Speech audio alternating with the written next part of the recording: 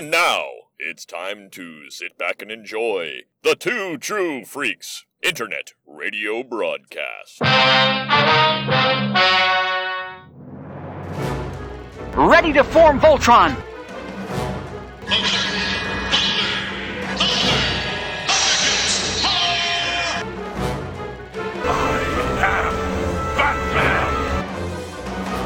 This is a job for Superman. Power Rangers! Right away, Michael. Autobots, transform! By the power of Grayskull! For the honor of Grayskull! I'm the Doctor.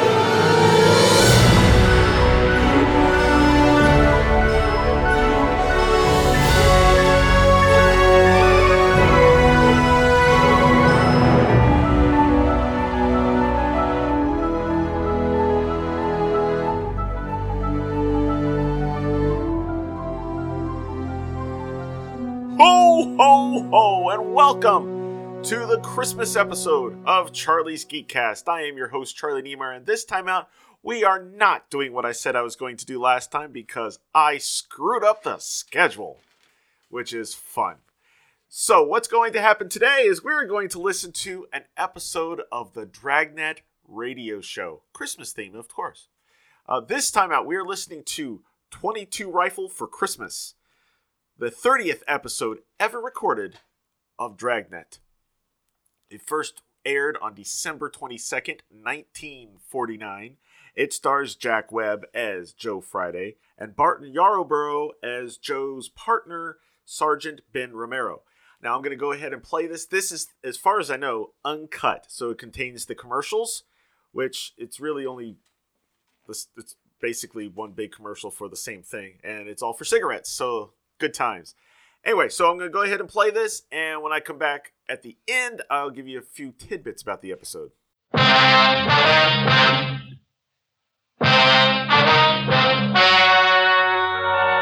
Ladies and gentlemen, the story you are about to hear is true. Only the names have been changed to protect the innocent. Fatima Cigarettes, best of all long cigarettes, brings you Dragnet.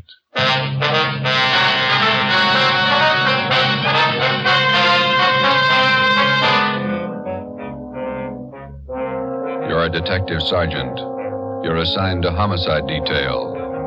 A small boy is reported missing from his home. His age, 9 years. Foul play is suspected. Your job, find him. If you want a long cigarette, smoke the best of long cigarettes. Smoke Fatima. Fatima is the long cigarette which contains the finest Turkish and domestic tobaccos superbly blended to make Fatima extra mild. And that's why Fatima has a much different, much better flavor and aroma than any other long cigarette. That's why Fatima is doubling and redoubling its smokers. So, if you want a long cigarette, smoke the best of all long cigarettes. Smoke Fatima. Dragnet, the documented drama of an actual crime.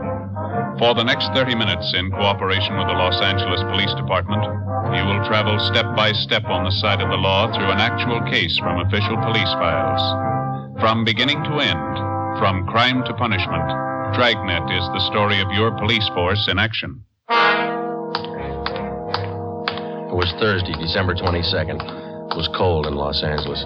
We were working the night watch out of homicide. My partner's Ben Romero. The boss is Thad Brown, chief of detectives. My name's Friday. I was on the way into work, and it was 3:55 p.m. when I got to room 42. Homicide. Hi, Joe. Ben, what's doing? Oh, pretty quiet. How's your mother? Oh, that cold's still hanging on. Bad cough. Doc says nothing serious. My kid's got the same thing. Must be some kind of a virus going around. Yeah. Is that a new suit you got on? Oh, yeah. Ma figured I needed one. Let me see. Oh, yeah, that's a nice shade of blue. Where'd you get it? Quincy's down in South Fig. Look okay? Turn around. All right. Oh, yeah, that's a good fit. Did you get all the reports on the Webster case yet? Yeah, all taken care of. Let me get it. Homicide, Friday. This is Levinson, Unit 113J. Got something for you. Yeah, Harry, what's doing? Doherty and I are out here on Collis Avenue, 4656, trying to track down a 9-year-old boy. What's the story? Kid's missing, suspicion of foul play. How long has he been gone? About 2 hours. Looks like a job for homicide. How do you figure? Kid was last seen playing in the backyard of his home. Yeah? We checked over the yard. Find anything? Bloodstains, lots of them. They look new. Ben and I left a message for Chief of Detectives Thad Brown. Then we went over to the crime lab, picked up Lieutenant Lee Jones, and drove out the Arroyo Seco freeway to Collis Avenue. It was an average neighborhood. Number 4656 was a one-story green stucco residence situated on the corner of Collis Avenue and Harrison Drive. Beyond the backyard was a tract of undeveloped land covered with scrub oak. Harry Levinson from Highland Park Juvenile was waiting for us in front of the house. Back this way, fellas. I'm coming, Lee. Wait till I get my bag. Okay. Who notified you that the boy was missing, Harry? The mother. Said she went out to do some Christmas shopping about 11 this morning, left the boy home. She came back about 2 this afternoon. He was gone. What's the name? Johnstone. Kid's name is Stanley, 9 years old. Mm-hmm. Was this gate open like this when you got here? Oh, yeah. I haven't touched the thing. Here are the stains over here, Lieutenant Jones, along the edge of the walk, see? Yeah. Let me see. Quite a few stains, huh? Looks like it might be blood. I'll try some benzodine on these spots here. Yeah, there we are. See what happens? Where's the kid's mother now, Harry? In the house. Doherty's talking to her. Did you talk to any of the neighbors? People next door. One's on this side. They couldn't tell us anything. There it is, fellas. Yeah, Lee? These spots I covered with benzodine, they're turning blue. Bloodstains, all right. Can't say definitely whether it's human or animal blood. Mm-hmm. You have to go back to the lab to run it through. Yeah, biological precipitin test. Hand me one of those glass vials from my bag, will you? Yeah. Okay, here you are. Thanks. Scrape some of these flakes off for a test. There we are. How soon can you tap the blood for us, Lee? Precipitin test won't run more than 20 minutes. It'll take 3 or 4 hours to run a blood grouping, though. That's it. Anything else you want to check? Levinson, anything else? Oh, right here, my handkerchief. Empty shell. That marker over there by the rose bush, that's where I found it. From a .22, huh? Yeah. Might tie in, might not. Mark it and dump it in this envelope, will you? Oh, yeah. There. Shell. There you go. Did you get out a missing broadcast on the boy, Harry? Doherty did about half hour ago. Oh, here's a description here. Mm-hmm. Thank you. Mother know about the bloodstains? No, we didn't tell her. She's worried enough already. And she has no idea what might have happened to her boy? No more than we do. She checked all her friends, relatives. We're covering the neighborhood. No trace so far. Not much to go on. Bloodstains, empty cartridge. Could mean 100 things. Any ideas, Friday? Yeah, just one, and I don't like it.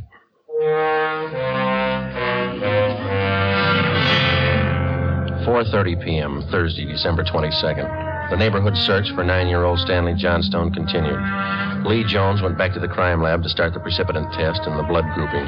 Levinson and his partner Doherty from Highland Juvenile stood by. We called Chief of Detectives Thad Brown, and he ordered up a special detail to aid in the search for the missing boy. Ben and I questioned the boy's mother, Mrs. Ruth Johnstone, a woman in her early 40s. She seemed fairly calm under the circumstances. Miss Johnstone, is your boy Stan in the habit of wandering off without telling you where he's going? No, he's not in the habit of wandering off, but he has done it before. When was the last time, Miss Johnstone? You don't have any children, do you, Sergeant Friday? No, I'm not married. Well, there comes that time in every young boy's life when he feels that it's time to leave home, to go out on his own. Usually happens somewhere around 8 to 10. I think I know what you mean. I got a boy. Well, then you know how it is. My husband and I scolded Stanley one day after school, and he was quite put out about it. He thought George and I were unfair. Packed a few of his things and left. How long was he gone? Oh, no time at all, about 2 hours. I was worried about him, but my husband said to leave him alone. Said every boy had to go through that stage. Well, then you think he's run away from home again this time? Yes, I think so. He's been gone about 4 hours now, and I have a funny feeling about it. Did you and his father have some misunderstanding with the boy recently? Well, that's just it. We haven't. I don't mind telling you now that we're talking about it. I am getting worried. Any place around that he might like to visit? Hobby shop, playground, where he might be? Yeah, there's Jensen's model shop and little Shanna Burroughs, but I've already called him, and he hasn't been seen all day. I called all his friends. They have no idea where he is either. We'd like a list of all his friends and the places that he was known to frequent. Oh, Oh, yeah, all right, I'll give him to you. Where do you suppose he is? Where's your husband now, Miss Johnstone? Oh, he's at work. George works for the city. He's a fireman. What house is he stationed at? Engine Company 12. He's working the 8th platoon. He'll be home tomorrow morning. I haven't told him that Stanley's gone. Was there any chance that the boy might be down at the firehouse with his father? No. No, he seldom goes down there anymore. No, I don't think he's there. I'm awfully worried. May I call my husband? Certainly. Go right ahead.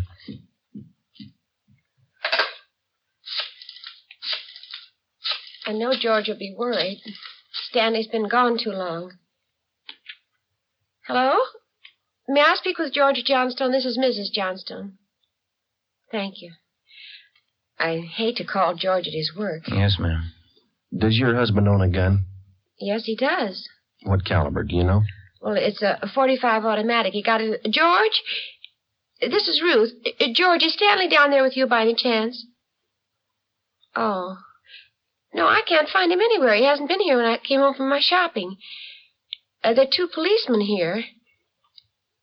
No, I said there are 2 policemen here. Oh, no, dear. I'll call you if we don't find him soon. All right, dear.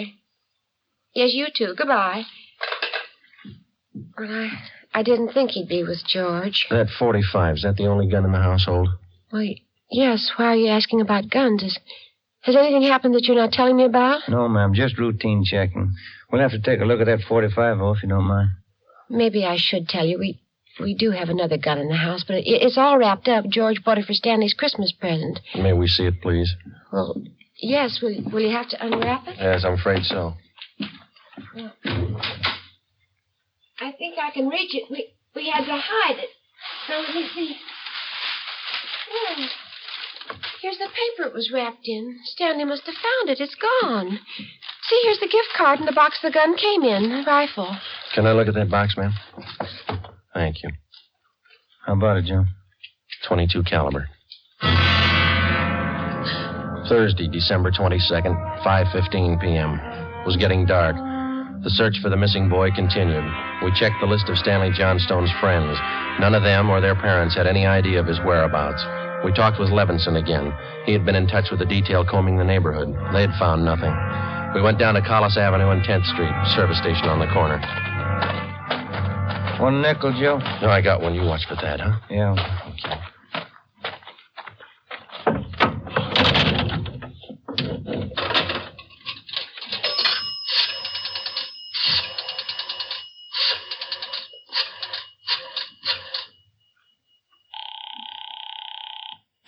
City Hall. 2667, please. 2667. Crime Lab, Jones. Hi, Lee. Joe Friday. Yeah, Joe. Any sign of the Johnson kid?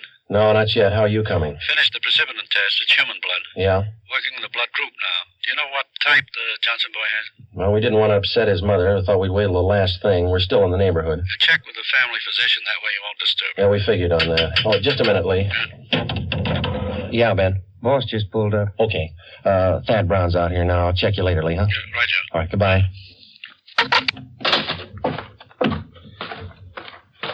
Gentlemen, how's it going? Just checked with Lee Jones.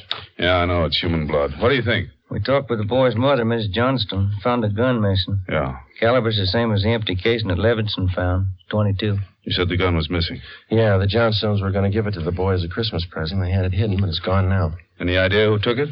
Well, they left the Christmas wrapping behind. I think it was the kid. 22 rifle, huh? 9-year-old boy. When are they going to learn? First, it's carbide cannons on the 4th of July. The city issued ordinance after ordinance, but a few thousand kids around the country had to lose their eyes, fingers, hands before the parents gives us their full cooperation to outlaw them. I know what you mean. Sure you do. You and every other cop in the country became the heavies trying to clamp down on them. It's always the same story. This time it's guns for Christmas. I know what you're thinking, but we're not sure yet. Now listen, Friday, there's a city ordinance against giving a gun to a kid. You know that? Yes, I know that. There's a missing boy and a missing gun. There's blood on the ground and an empty shell. That's enough for me. We're going to stay with it. Something's got to break. Yeah. I hope it's not the hearts of that kid's parents. Oh, hi, Chief. I've been looking for you, Friday. What do you got, Harry? Found the gun. New .22 rifle. Strong smell of cordite. I'd say it's been recently fired. Where'd you find it, Levinson? Back up there in that scrub oak. Up behind the Johnston house. Mrs. Johnstone identified it. Buckley took it down to the crime lab. Thanks, Harry. Is Miss Johnston okay? Pretty sick now. Killaby came up with something else. What's that? There's another one missing. An 8-year-old boy. 6:30 p.m. We talked with Officer Killaby about the other missing boy. He told us that his name was Stephen Morheim, 8 years old. His family had just moved into the neighborhood, and it seemed that no one besides the Morheim family knew that the boys played together. Mrs. Morheim told us that Stephen told her that he was going out to play and that he'd be home by 6 o'clock for dinner. She told us that he was an unusually prompt boy and almost never overstayed his playtime. We got a description of the Morheim boy and put out a missing broadcast. We called the Johnstones' family doctor. He told us that Stanley's blood was type O. At 7 p.m., we talked again with Mrs. John Morheim. Are you sure Mrs. Johnstone doesn't know where the boys are? She has no idea, Miss Morheim. This is terrible. It's just awful. I feel there's more to this thing. Something you're not telling me. Well, there's no use to upset you until we know a few things for sure. And you are holding back something. Now, please try not to worry, Miss Morheim. There are certain questions we'll have to ask, routine questions in any kind of investigation. Is there anything else you want to know? Yes, ma'am. What is your boy's blood type? That's a funny question. Do you think anything's happened to him? Have you found him and you're not telling me? No, ma'am, we haven't found him. We don't think anything's happened to him. His blood type. Yes, ma'am. I think I have it written down in Stevie's baby book. Yes, here it is. It's type O. Thank you. I wonder if I might use your phone, please? Yes, of course. It's in the hall. I'll be right back, ma'am. Yeah, okay.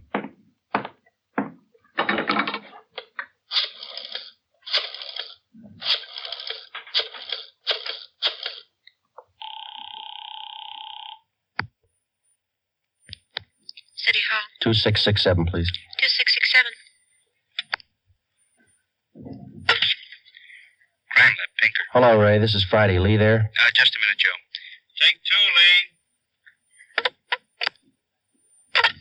Joan speaking. Checking back, Lee. Did you get the blood types on the 2 missing boys? Yeah, both boys type O. So were the stains, Joe. Type O.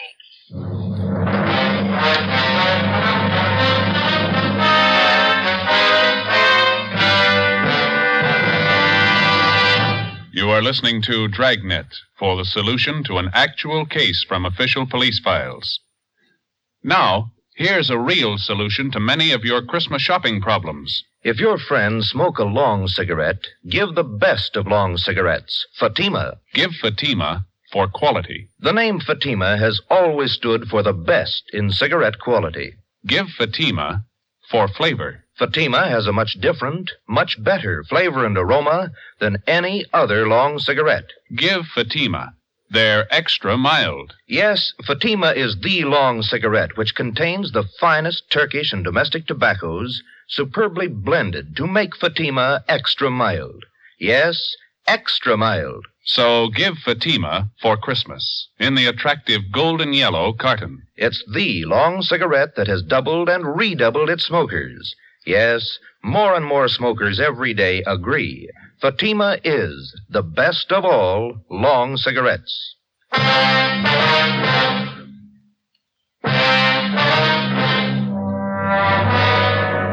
p.m., Thursday, December 22nd. Still no sign of either of the missing boys.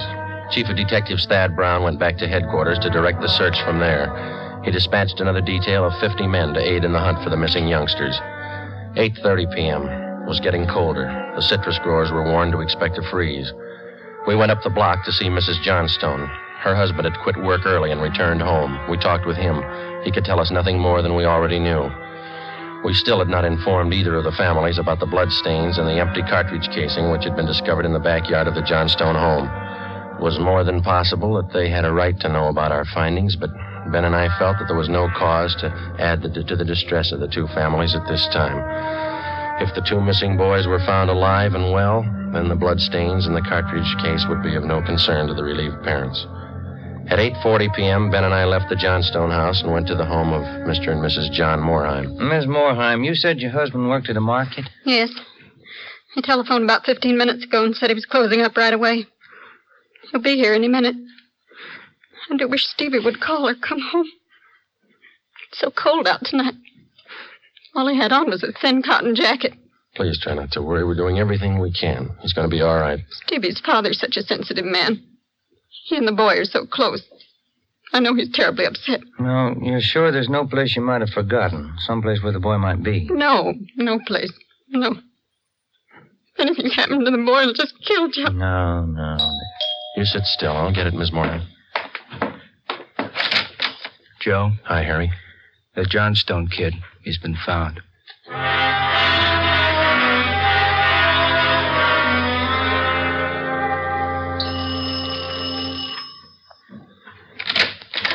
Oh, he's home, Sergeant. He's come home. Thank God he's all right. Where's he been? Did he tell you? No, he didn't. His clothes were all dirty, and he's acting strange. I've never seen him like this. How do you mean, Miss Johnson? Well, he just came in the front door and said, "Hello, Mom," and then he sat down in a chair and stared at the floor. He won't talk to his father or me. Do you mind if I talk to him? No, go ahead. I asked him about the little Moorheim boy, and he wouldn't tell me a thing. Where is he now? In the living room. Looks all right. Yes. Son, this is a police officer. He wants to talk to you. Now, don't be afraid, dear. He only wants to ask you some questions. Son. You see, Sergeant? Stanley, come on, look at me, son. Get your head up, youngster. Come on, now that's better. I had your mother pretty worried, you know that? You want to tell us where you've been? I wish you'd try to get him to eat a little something. You hear that, son? Want something to eat? Stanley, there's another little boy up the street who hasn't come home. Do you know where he is? His father and mother are worried about him, too, just like your folks were. You've got to help us find him, son. I killed him. I killed Steve with the .22. We were only playing. But I killed him. How do you know you killed him? Maybe he's only hurt. Now, isn't that it? No, he's dead. I know he's dead. The gun went off. We forgot we put bullets in there. Where is he, Stanley? I hid him. I was scared. I didn't want anybody to find him. Where did you hide him, son? In a cave up on the hill. I didn't mean it. It was my pal. You want to show us where, son? Yes, I'll show you. Please don't send me to jail. 9:15 p.m., Thursday, December 22nd. 9-year-old Stanley Johnstone led the way up the hill behind the backyard of his home. He showed us the wagon he moved the body in. His father came along with us. About 50 feet from the crest of the hill, the boy pointed to a thicket of scrub oak. There we found a small cave holding the body of Stephen Moorheim. There was a single bullet wound in his chest just below his heart. He was dead. We covered the body. Stanley, how did it happen? I knew my folks were going to give me the gun for Christmas. I knew where it was, and I got it. There was a box of bullets with it. Were you pointing the gun at Stephen? No, sir. No, sir, I wasn't. It was Steve's turn to play with it. I was chasing him. He tripped over the stump there in our backyard and fell. The gun hit him in the stomach, and it went off. Why do you think you killed him if you're telling us the truth? I'm telling the truth, honest. That's the truth. All right, I believe you, son, but why do you think you killed him? It was my gun. Steve would still be alive if I didn't go and get it. I should have waited till Christmas. It's all my fault. Where have you been all this time? In the cave with Steve. What were you doing in there, son? I was praying. I was praying for God to make him alive again.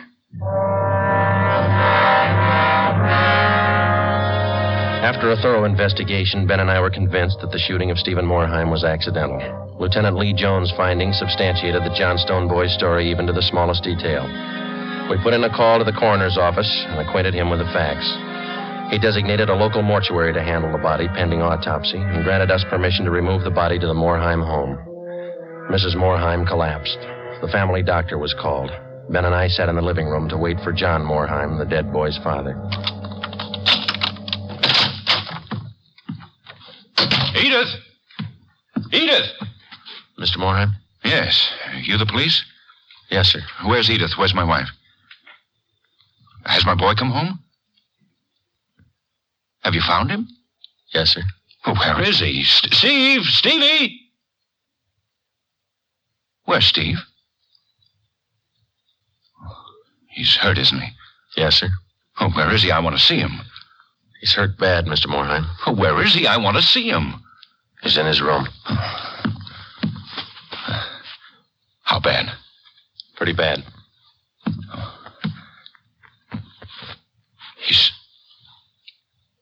He's dead. All right if I go in. If you want to. Will you go with me? Sure. Don't make it any harder on yourself, Mr. Morheim. I want to see my boy. Stevie. Mr. Morheim. Stevie.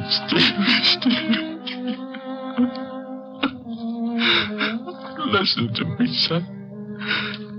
We've got you a lot of nice things for Christmas. Everything you wanted. I got you the 3 new cars for the train. The one with the searchlight is really works.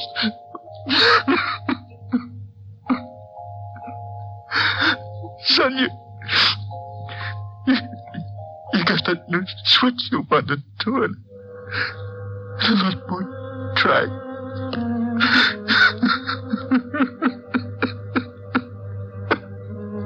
Oh, Steve. Now you can have a big layout. You know that new baseball that you saw? Well, I got it for you. Steve.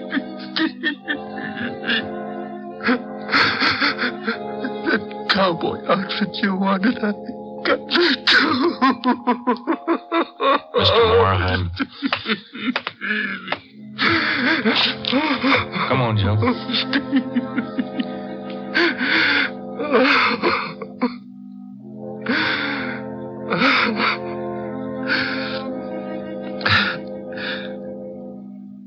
What happened? It was an accident. He was playing with the Johnstone boy up the street. Playing with a gun. It went off. What was the other boy's name? Stanley Johnston. It was an accident. Mr. Morheim, where are you going? I want to see that boy. We had no idea what the dead boy's father had in mind. We didn't feel that we should try to restrain him. We went along with him up the street to the Johnstone home.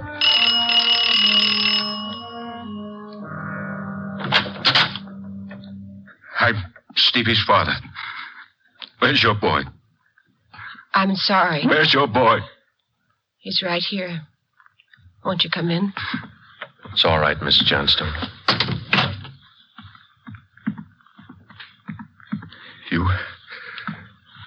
You're the boy that was with Stevie? Yes, sir. What's your name? Stanley. Stanley. I know it wasn't your fault, Stanley. I wonder if you'd do something for me. Yes, sir. I've got a lot of nice presents for Stevie. I know he'd want you to have them. I want to give them to you. Christmas Eve. Mom? I think that would be a fine idea, son. Come on, Ben.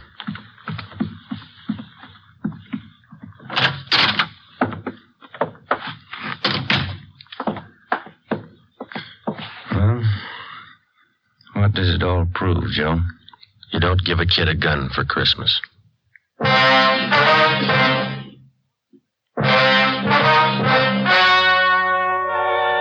The story you have just heard was true.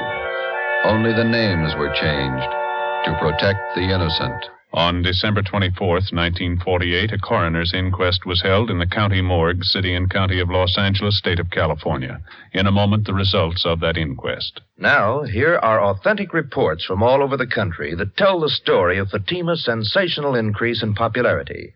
New York Division. Fatima sales up 132%. Chicago Division. Fatima sales up 453%. Los Angeles Division. Fatima sales up 545%. More and more smokers agree Fatima is the best of all long cigarettes. So enjoy Fatima yourself and give extra mild Fatimas for Christmas in the attractive golden yellow carton. Everyone who smokes Fatima says that this great new long cigarette is the best of all long cigarettes.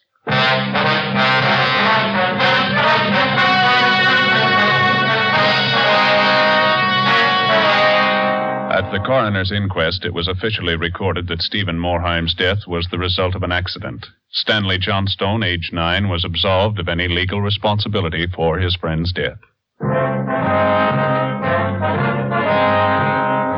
You have just heard Dragnet, a new series of authentic cases from official files. Technical advice for Dragnet comes from the Office of Acting Chief of Police W.A. Wharton, Los Angeles Police Department. Dragnet honors Hennepin County, Minneapolis, state of Minnesota, and the men of the Hennepin County Sheriff's Office, another of America's great law enforcement agencies.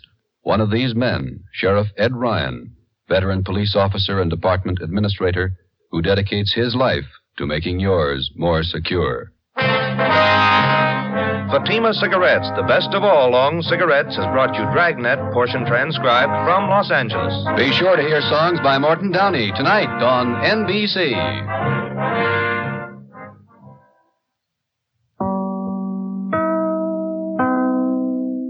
Doesn't that just get you in the holiday spirit?